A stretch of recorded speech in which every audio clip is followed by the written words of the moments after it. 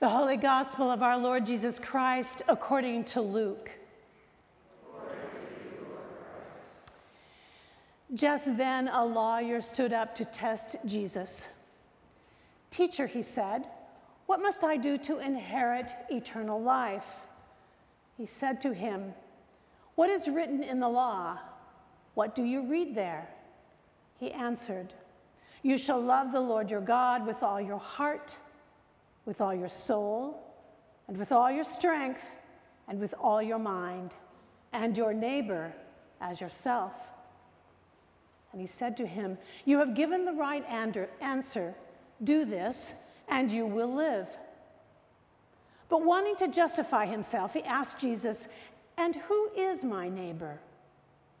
Jesus replied, "A man was going down from Jerusalem to Jericho and fell into the hands of robbers, who stripped him, beat him, and went away, leaving him half dead. Now by chance, a priest was going down that road, and when he saw him, he passed by on the other side. So likewise a Levite, when he came to the place and saw him, passed by on the other side. But a Samaritan, while traveling, came near him, and when he saw him, he was moved with pity. He went to him and bandaged his wounds, having poured oil and wine on them. Then he put him on his own animal, brought him to an inn, and took care of him. The next day he took out 2 denarii, gave them to the innkeeper, and said, 'Take care of him, and when I come back, I will repay you whatever more you spend.' Which of these do you think was a neighbor to the man who fell into the hands of the robbers?" He said, "The one who showed him mercy." Jesus said to him, "Go and do likewise." The Gospel of the Lord. Praise to you, Lord Christ.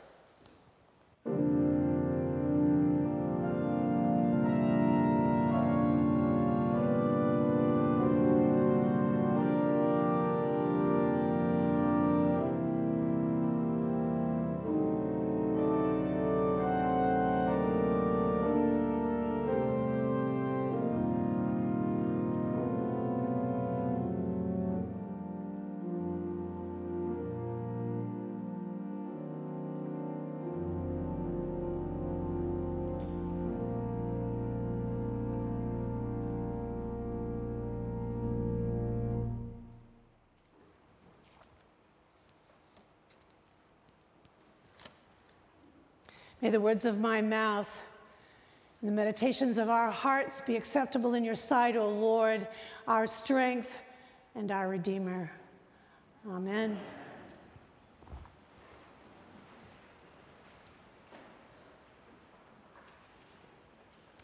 You shall love the Lord your God with all your heart and with all your soul and with all your strength and with all your mind, and your neighbor as yourself. Ring the bell, that's the right answer, yay!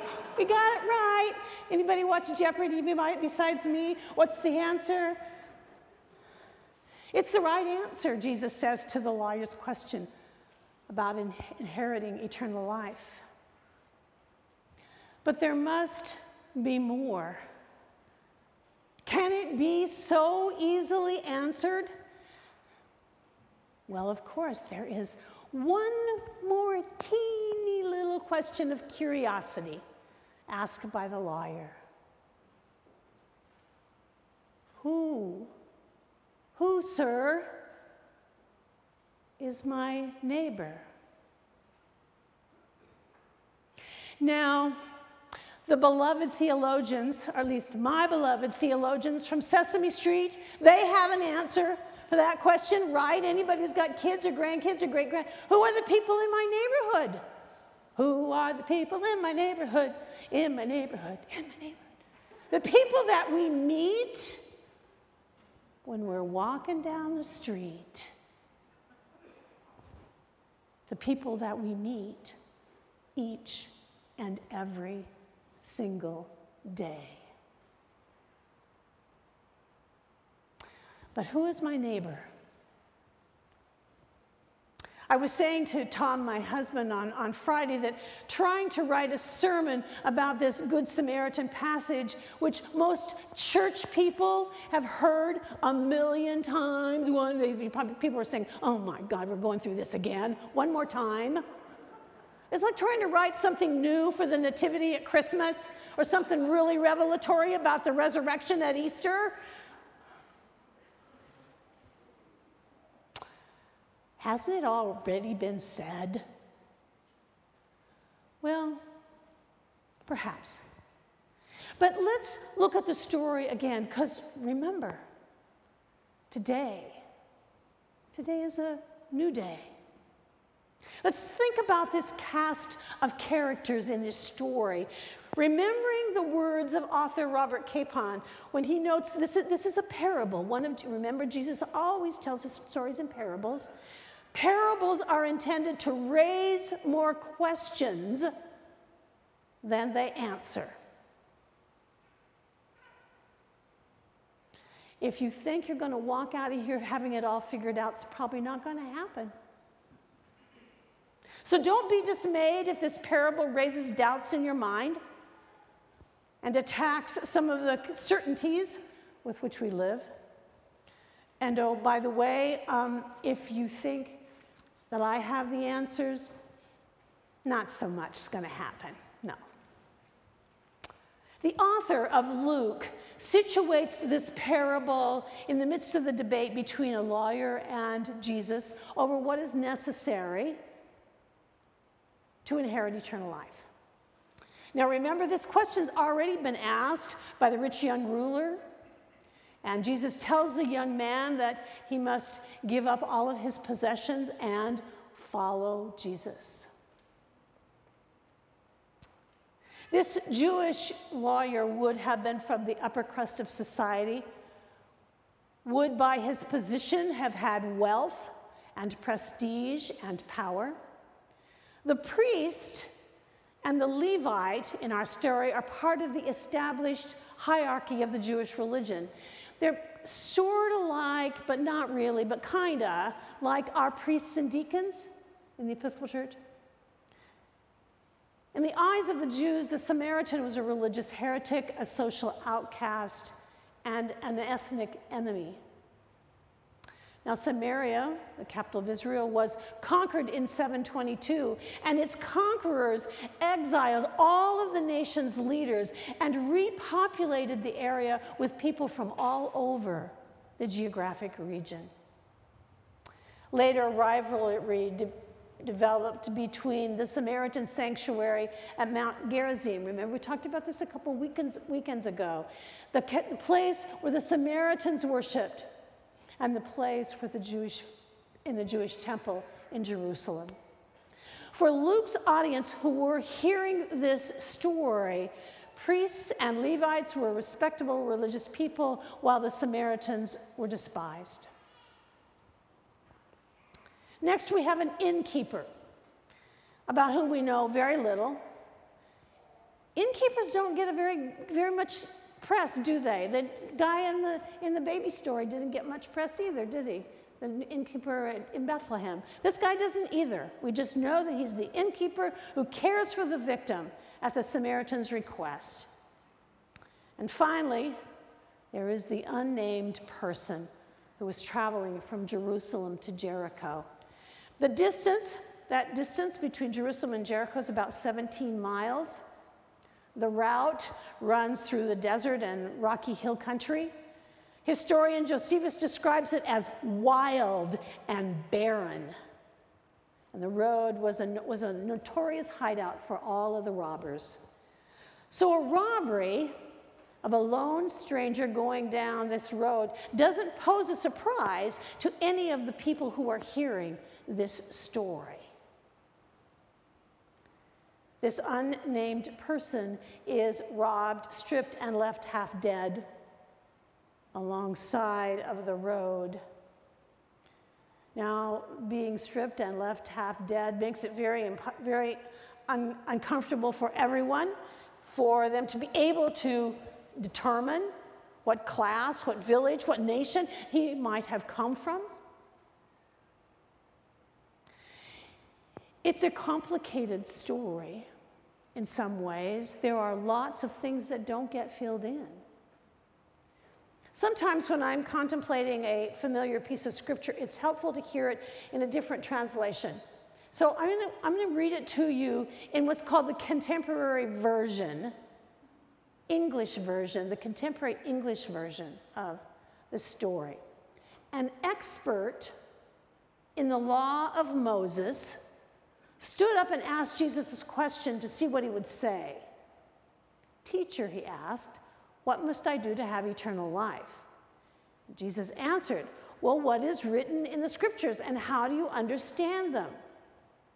And the man replied, "The scriptures say, 'Love the Lord your God with all your heart and your soul and your strength and your mind.' They also say, 'Love your neighbors as much as you love yourselves.'" Jesus said, "You have given the right answer. If you do this, you will have eternal life." But the man wanted to show that he knew what he was talking about. So he asked Jesus, "Who are my neighbors?"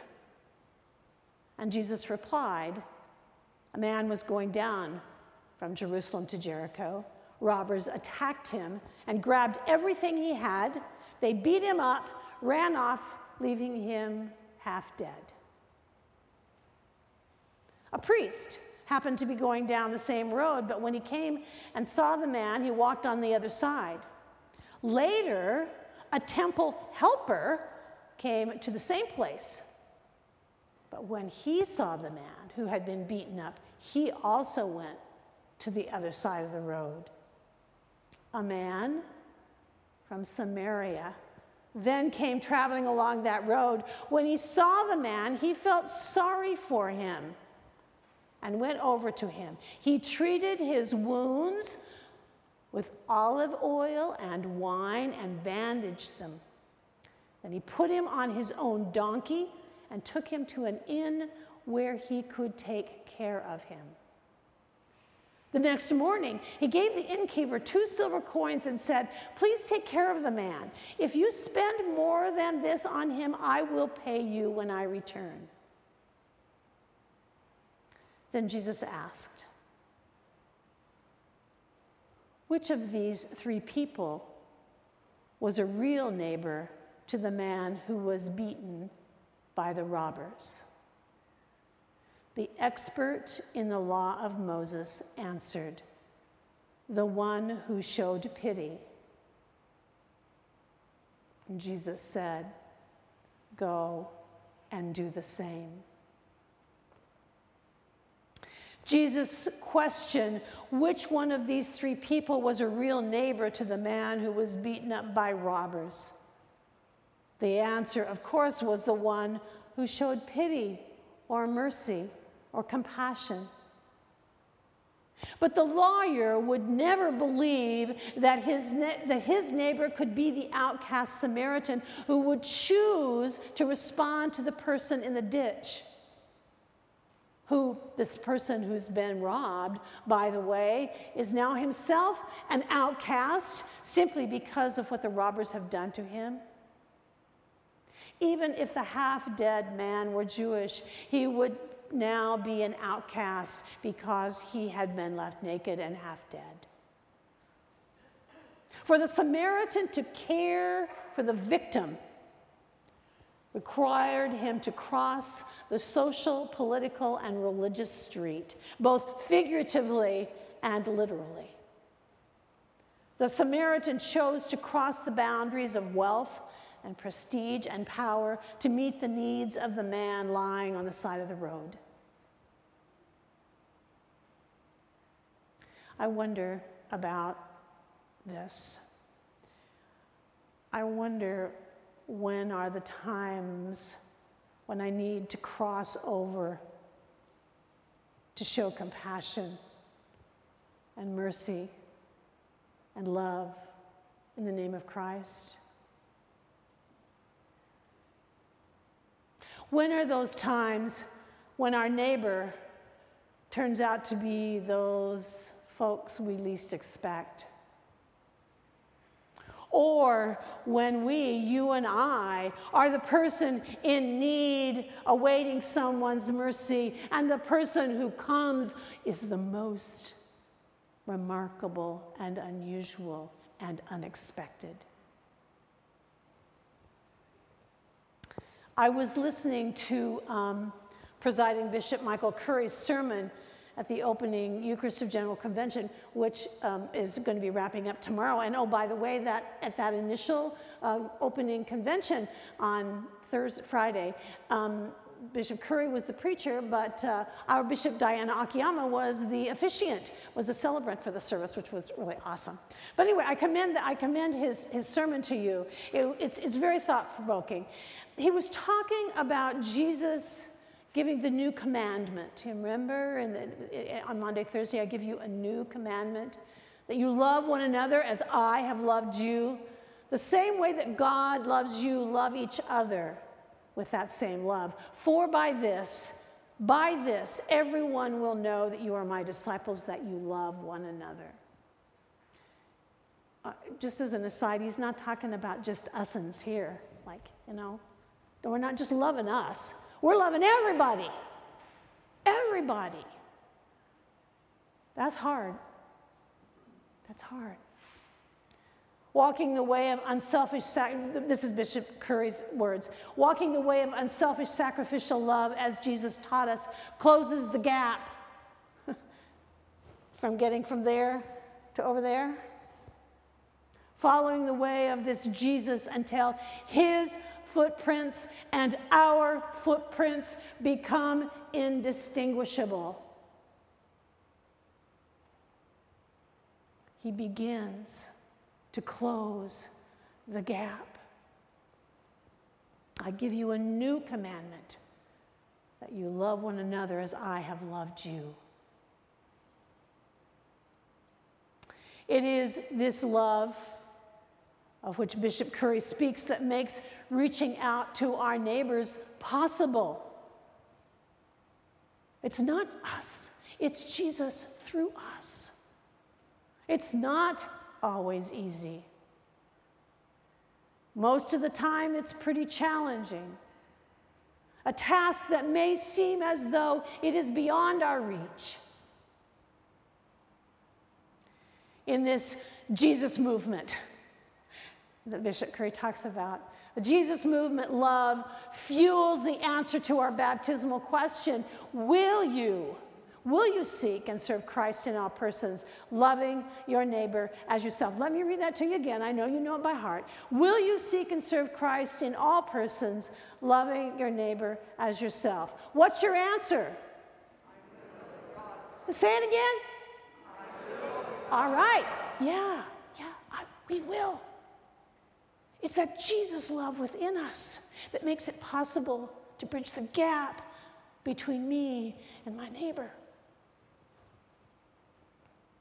Tom was telling me a story about a group of men in which he was in a Bible study, and these guys had been meeting together like 4 or 5 years, and so they were pretty good about being straight with one another. And they were using the scriptures, the weekly scriptures as their study, and they got to the story of the Good Samaritan, and they were talking about who were their neighbors. Not the person that just lives right next door to me, but neighbors generically. And one of the men began to tell a story about his employment. And I won't give you the descriptive words that he was using, but the struggle with his relationship and his boss, to the point that the man was actually contemplating leaving his job because he was having so much trouble with his boss. When one of the men in the group suggested that maybe his boss was his neighbor, the man's face just fell. It was like, oh my God. Really? Oh my God. The unexpected and reversal of expectations is part of what this parable is all about. God's love knows no boundaries. no constraints. God's love knows no boundaries. It's not bound by walls. The constraints on God's love are things that we put around it. This parable may leave us, or it does me, with an uneasy conscience. How is it that in the name of Jesus' love, I will respond to my neighbor? What is it that makes me go to the other side? To not bridge that gap? What makes me avoid some type of people?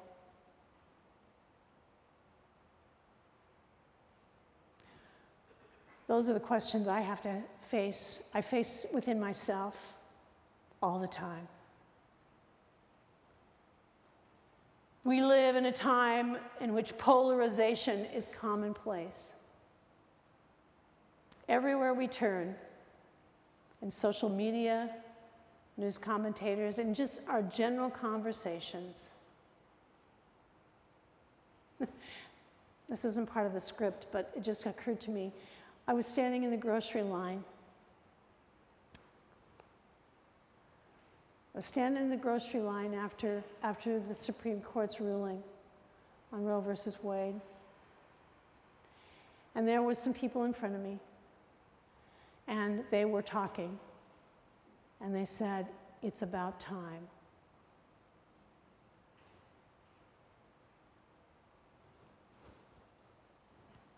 How do I bridge that neighborly gap?